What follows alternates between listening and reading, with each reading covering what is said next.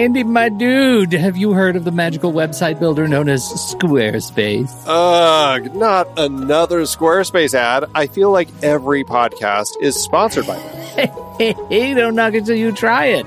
Yes, okay, it is overhyped, but actually it lives up to the hype. Squarespace is like a website fairy godmother. With a click of a button, your site transforms into a beautiful masterpiece. A website fairy godmother? That sounds interesting. What makes it so magical? Well, for starters, those slick templates make anyone look like a professional web designer. Pick one, customize the colors and fonts to match your brand, and voila.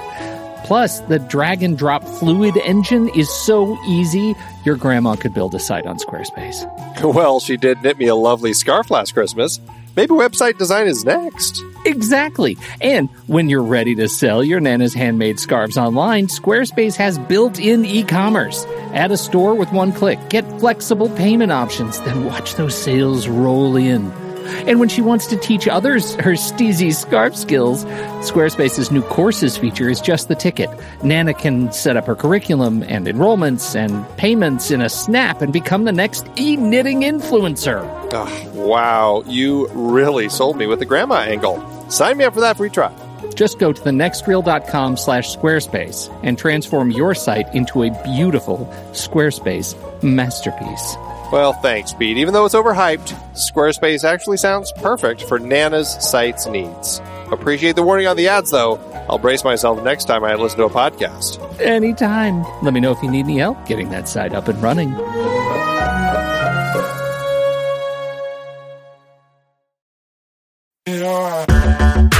Andy, can you believe we've almost hit 700 episodes of The Next Reel? I know, it's crazy. And with all the other episodes in our family of podcasts, we are well over 1,200 episodes of movie conversation. It's really pretty amazing that we've gotten to have these in-depth movie chats every week for over a decade now. And we couldn't have done it without our loyal community of film fans. Their support over the years has meant so much. For sure. That reminds me, we should give the merch store a shout out. Buying shirts from thenextreel.com/merch is a great way listeners can continue to support the show. Plus, they get to sport our great designs. Absolutely. I think sometimes folks forget we have a variety of shirts, mugs, phone cases, and more available. In fact, a great place to start is with a shirt sporting the Next Reel's logo. We also have that classic Fast Times Spicoli Surf School tee, or the weirdly popular Rusty's European Tour shirt. The one from National Hemp Foods European Vacation. Why is that so popular? Search me, but we have sold a ridiculous number of those. I guess there are a lot of Rustys taking trips to Europe? We're always adding new designs based on movies we've covered, like our brand new design for a streetcar named Desire, featuring a streetcar named Desire. So if you want to rep your love of TNR and films, head to thenextreel.com/merch. Every purchase helps us continue to have these weekly in-depth conversations. So visit thenextreel.com/merch today. And as always, thanks for listening and being a part of the Next Reel community. We've got lots more great movie chats coming your way. Hey everybody, it's the Next Reel Shorts. We've got a special episode. I've got Andy Nelson here with me. Hello everybody. And we've got a little special discussion. We're going to be talking about the music of John Carpenter. Oh yes. So on Father's Day this month, Andy and I decided to abandon our families and go see a performance from John Carpenter. He was performing some of the pieces from his scores for his films, but also he's had 2 albums that have come out over the past couple of years called Lost Themes, which are original compositions by John Carpenter. So it was a nice evening of music, accompanied by film clips from the movies to accompany the scores, and it was just a really interesting filmic experience. It definitely was. And John Carpenter was, he and his son and his son's band were playing all the music there for us, and it was really fun to see. And this is a tour that is actually still going on. It's been kind of cruising across the U.S., and it still is through the end or through mid-July. It's actually going to be tying it up here in the U.S. pretty soon, and then heading off to Europe for August through October, or actually into November. So it's definitely got a wide swath of dates across Europe, and I think anybody who enjoys listening to John Carpenter's themes should definitely look at at getting tickets. Unless you want to go on Halloween in London, that show is sold out, because I can imagine that there's nothing better to do than enjoy the music of John Carpenter on Halloween, to have him there present in all his black-clad glory up on stage, grooving behind his synthesizer. It was a really, I guess, energetic experience. The crowd really got into it when when some of the more recognizable and favorite themes were performed. But it was just clear that he's a man that loves his music and loves performing for the crowd. Yes, he was. Absolutely. And it's funny. It was funny watching him and realizing, obviously he had a whole band playing it, but how simple to a certain extent his themes are. And maybe that's why people like them so much, because the main themes that he would play are relatively simple. But it was just fun to kind of watch him, because, I don't know how old he is now. Is he up in his 70s now? I mean, he's definitely up there. I think he's 68 right now. And he'd have a couple keys that he would have to deal with as far as his part of the music, and that's kind of it for each of the different songs. So it was the rest of the team kind of took the brunt of it, but it was kind of fun to watch him doing that, jamming out with his keys. Yeah, because he was just sitting there, standing behind his keyboard, just sort of grooving and bopping along, and just you could tell he was in it. Yes, he was. After, enjoying the music that evening, we thought it might be a fun time to sit down and sort of talk about John Carpenter and his scores. He's got some of the most memorable film scores, particularly Halloween. People know that theme. It's become iconic. He's recognized for that. And it's, he is, as a filmmaker, has also taken on that responsibility of, contributing to the scores of his films, as well as sort of the whole package of, here's the story, he's directing it, but he's also creating that score that creates that atmosphere and mood of the film. It's worth noting that John Carpenter is not John Williams when it comes to his film scores. In fact, if you go back and listen to the episodes we've talked about for his films, namely Christine, Escape from New York, and The Thing, I definitely, talk about how I am a little not that excited by his music. And I think what going to his concert and listening to his themes really kind of put perspective for me is that sometimes it's, he comes up with really memorable themes, and I really enjoy listening to his themes. His main themes for the stuff. I think as a composer, it's kind of the middle stuff. It's the music that kind of helps tie everything else together that may not be as strong as the themes themselves. Oh, I think that's definitely the case. I recall when we were on the film board and we were discussing You're Next, there was a sequence in there where the music got that really 80s synth, sort of like John Carpenter, and it's something that's just so, it stands out. It rather than, contributing to like an emotional thing. For me, that was drawing attention to itself, like as a reference to John Carpenter, because I think he does have a distinctive sound, which is a very, synth driven, that may not always be the best choice for other times in the film. Definitely, that theme at the beginning to set the tone. But yeah, as you work your way through the film, his choice of instrumentation may not always be the most ideal. No, but it has become almost, a brand in and of itself. I mean, you can say, it's a John Carpenter sounding score and people pretty much know what it is. I mean, they even reference it in Paranorman, which was great to hear. And I think that there is something really, really interesting about the fact that he has kind of created that just a very iconic type of horror score. Even if it's not the best, it's still something that really is very well defined. Well, one of his early films, which was The Fog, and the theme from that to me is one that stood out.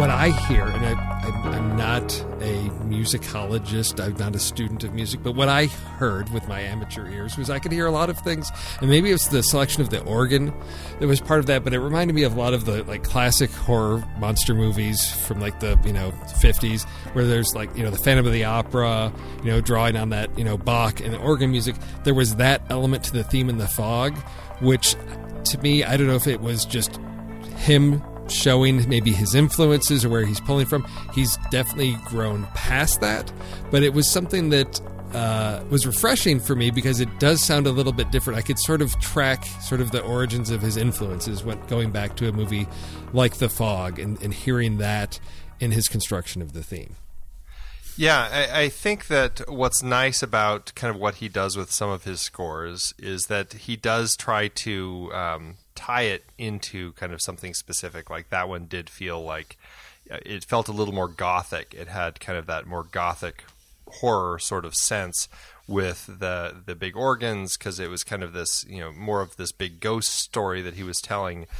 I really liked that, and if you look at something like Vampires, it definitely has a hint of a little more of a Western feel to it, and I mean it's not always there in the stuff that he's doing, but I do like that he kind of he will kind of try to work that stuff into them sometimes. And then I guess if we look at the themes that really stand out, I think the ones that he chose to perform live, I think are probably perhaps some of the most recognizable or the most memorable ones. And to see them with that footage, to me, really, it just created that. It made me want to go back and revisit those films again, because it's the combination of the clips, but then hearing that music there live just reminded me of how much I love some of those movies, or how strong a reaction I had to them. To see like Assault on Precinct 13, to hear that theme, as we sort of see the film sort of summarized through the clips there, just really captured, like condensed that film down into like a 3-minute essence. It's like, here you are, and it I think the theme with that one really worked well with that, with the clips they had.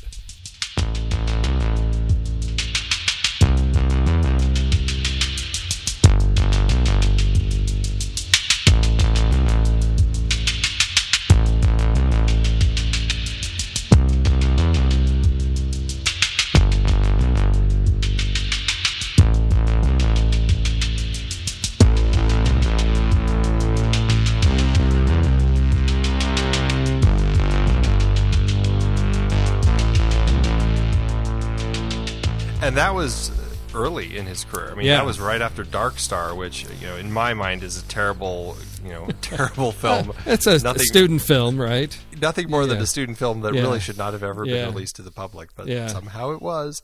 But anyway, Assault on Precinct 13, I mean, following up from Dark Star, and he does that. I mean, it's a very taut film, very energetic, and the score, I think, in that film, the theme is just really strong and works really well. Moving along in his career, though, then I think he almost hits the pinnacle of his career with Halloween, which is just 2 years after Assault on Precinct 13, and then he hits Halloween, which I think, a lot of that's probably his most well-known theme, one of his most well-known films that I think he'll be, most remembered for.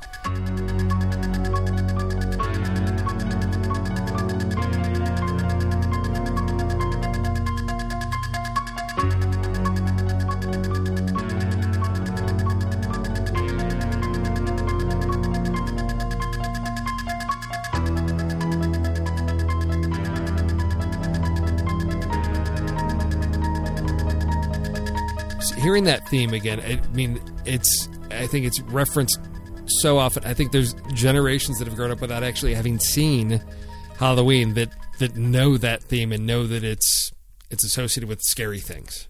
Yeah, I mean, so much so that he didn't come back to direct any of the sequels, but he did come back to compose the music for at least Halloween 2 and 3, and was it H2O? It was one of the other ones, the later ones, that he came back to do again. And I think it's a testament to the fact that it was such an iconic bit of music. And I mean, that's one that it's just, I mean, it's so creepy. It works so well. It's so simple, though. I mean, it's such a simple piece of music, but it's an interesting one because it's I'm like you, I'm not a musicologist. I don't know all the terms, but it's like, what is it, like 5 beats per thing? I'm terrible with my music things, but it's like, it's got 5 as it's like 5/4 timer. Yeah, I'm not sure if I'm saying it right, but and then to see again, because it's been a long time since I've seen Halloween, and then to see those clips, and then to realize again, the theme being so simple, and then looking at a film that things have become so over the top in the amount of like blood and gore and everything, and that this film is really just a lot of suspense, and I think the score contributes to that, of just putting you consistently at you're uneasy, you're on the edge, you're just really tense. And to me, that's, I don't know that I say that. I mean, yes, it's a terrifying movie, but I think it's that suspense that contributes to that. Of it's not a gory film. There's not blood and body parts everywhere. It's really just that suspense of that relentless, faceless force chasing the girl through the house, and that's just so powerful. It is, and I mean he really knows how to construct a film and knows how to kind of handle his horror in a way that works well. I think what's so interesting is just how he finds the right way to do that, and is seemingly pretty restrained with it. But then also, as far as the music goes, and Halloween might be a kind of a different one, where I think I really enjoy the music all through Halloween, all the different themes and everything, and the way, I mean, it's nothing too complex, but it's still, all the little bits and pieces really work in that film. Listening to the, after hearing these themes and getting excited about it, to go back and listen to the scores as a whole, I found myself like, I think I'm just going to go back to the theme again, because there's some of them where just it didn't really move me through the story, sort of, musically. Other themes, or it was, I mean, I think his pieces work well in the context of the film, but to listen to it in isolation from the film, just it doesn't work as well for me. And it's something where the themes will capture for me, I guess, the memory and essence of the film. Other pieces in the scores, not necessarily so much, that it's not like there's other themes that pertain to other characters or moments in the film. It's more of just supporting sound to create tension or emotion within that moment in the context of visually what's going on, but not something to be listened to like separate. Like, John Williams, you can listen to that whole score and you travel through that whole film. With Carpenter, not so much. No, I agree. And I mean, look at, the Escape from New York or Christine. I mean, both of those I think are good cases that we've talked about on the show before, where I think the theme itself is pretty listenable, but the rest of the music, it really just is kind of getting you from here to there. And Christine, I mean, I think smartly, he actually chose to really focus a lot of the music on that in that film to actually the 50s classics that would come through Christine. And so his score wasn't quite as prevalent because there were so many other songs in there that kind of helped. Really, it was just almost storytelling through the music in that film. But I liked those two, and the way he kind of has good themes. But yeah, his the music itself in both of them doesn't really carry me. Now, on the flip side, though, Big Trouble in Little China, which he actually, we should mention, a lot of these scores he actually did kind of co-compose with a lot of them with Alan, is it Howarth? Yes. And Big Trouble in Little China is one of those. And I will say, that's a score that I really just, I dig. There's something just kind of, I don't know, kick back and kick ass about the score.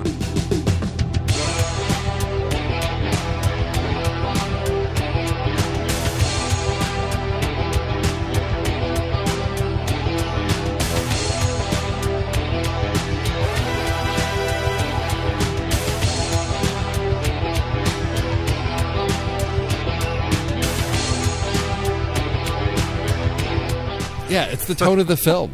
It's Jack Burton. I mean, it kind of embodies yes. Jack Burton, right? Exactly. We're not going for, a horror film. We're going for this buddy action comedy supernatural film. And I think that, the score, it captures that better. And maybe it's because it's a different tone that we're going for. That sets that one apart. But I don't, or maybe it's just, it's just such a great movie. It's that's been embedded. You enjoyed that film watching it. That just got embedded throughout that experience. I don't know. How old were you when you first saw Big Trouble in Little China? I saw it when it came out in theaters. So I guess, I guess 13. 13. Yeah, that's one of those films where I think if you were a teenager, like 12, 13, first seeing that, that's one of those movies that just sticks with you. Yes. Like The Goonies, and it's just one of those coming of age fun movies. So, and then he goes from that to Prince of Darkness, which is, talk about a complete tonal shift. That is like pure horror. That score. I don't know if I could remember the theme itself for that one. I know he played it at the show. I just remember everything about that movie. I find just super, super creepy, and that's one where I think that his music. Maybe the themes in that particular film don't matter so much, just because the fact that all of the music is designed to just really creep you out, and it works.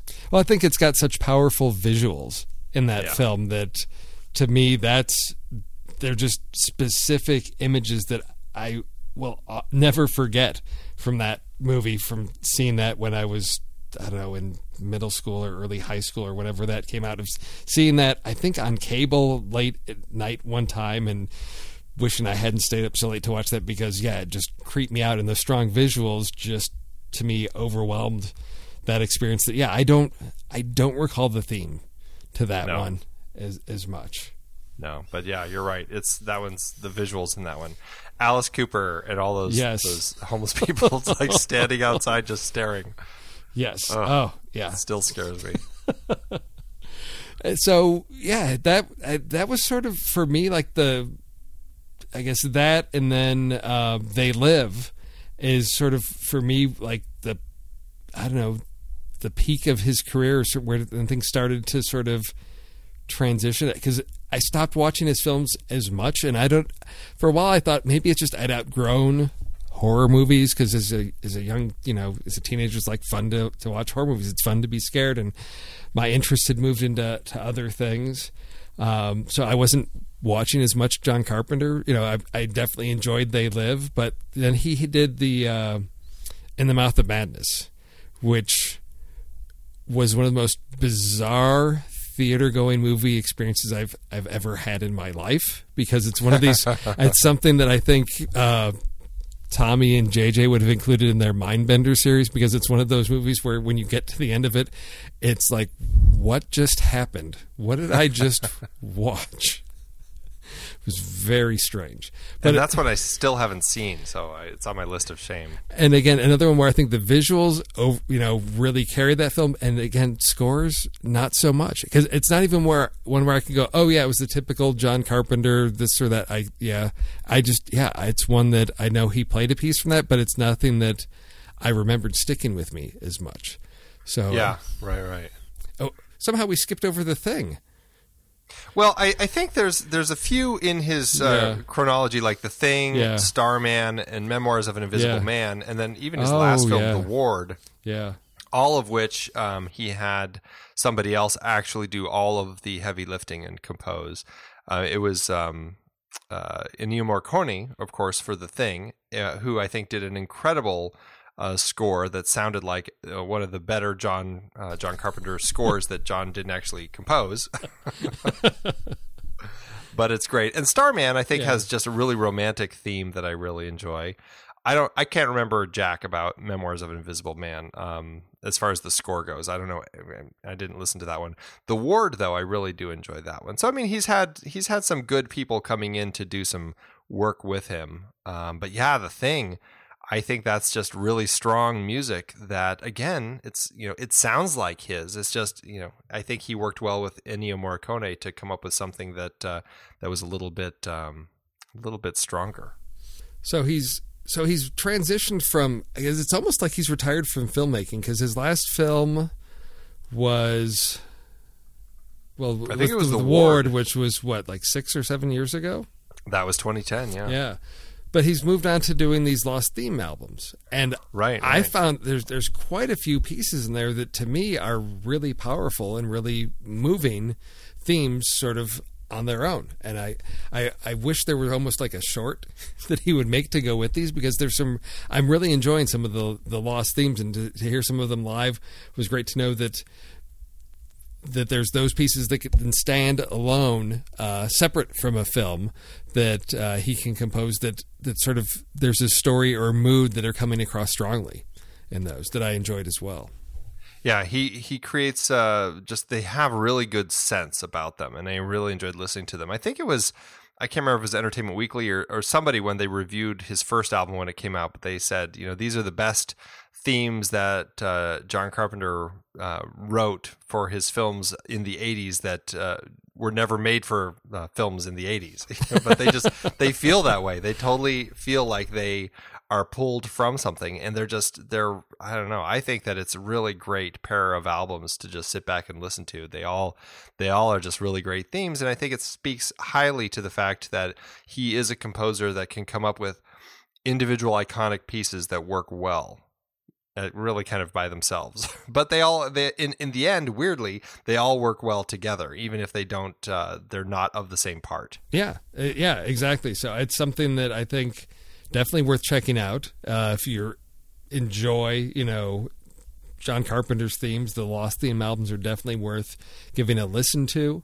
I think if you have the opportunity to see him live, it was something that I really enjoyed. I haven't been to any of these. I know a lot of times there's different concerts where there'll be, film scores with, footage projected. So this was my first time at an experience like this, and it was something that I really enjoyed, just not only as a fan of the film, but just, live music, to see that performed and then accompanied by the film footage. I know that they've done, there's Harry Potter ones. There have been ones, I think, oh gosh, maybe when I was in college, there was one that was like the Bugs Bunny films. So it's definitely sort of a unique experience to see, films in a different context. To hear that music live is definitely, I think, an enjoyable experience that people should check out. Yeah, I've taken the kids to a number of them. There was a Pixar one that I took the kids to, a Star Wars one. There was some other composers. I mean, we've done a variety, but they're always just so much fun to listen to. I know Phoenix Symphony does those shows. I'm sure other symphonies around the country and around the world really do all of that. But it's a lot of fun kind of focusing on a composer like this. And I mean, it was even better having John Carpenter there doing it, and just kind of, he didn't say a lot about anything in between, but he had a few little bits and pieces. And that was always fun. What was it that he said right before he did Halloween? He's like, I make horror movies. I love horror, or something like that. Yeah.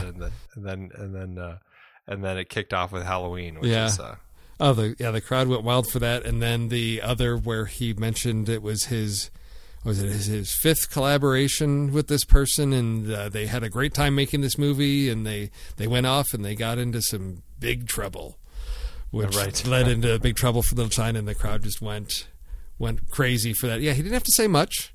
Nope. About his pieces, no story. I think he did play the theme from The Thing, and explained that was not one that he had composed himself, but sort of fit that one in. But it was a really good experience. I had a great time, and had a great time talking with you, sort of revisiting the John Carpenter scores. Yeah, it's a lot of good stuff, a lot of good themes. Like we've said, the albums themselves are a little, they might not always be the most listenable, but I mean, his themes are great. It's really fun to listen to them. It's fun to just kind of get into that kind of, there's a real kind of 80s synth vibe that they all have that I think is just kind of fun when you really get into it and just kind of click with that music. All right, well, I guess it's time to wrap it up. Yeah, I guess so. But it was fun chatting more about it, yeah. And revisiting his music once again.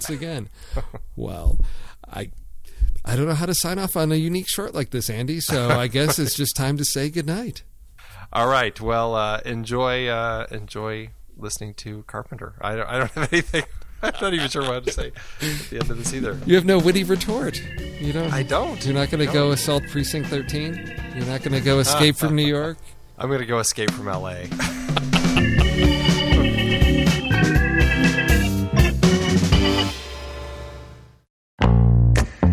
I love the conversations that so many of our hosts have had on their shows. Steve and JJ on Trailer Rewind, Ray and Ocean on Silver Linings, even Tommy's short-lived No, Wait, Hear Me Out. And so many films they've discussed started out as a book, a play, or even a TV series. Well, now you can support our whole family of podcasts by using our new Originals page to buy the original source material used to inspire films covered on our shows.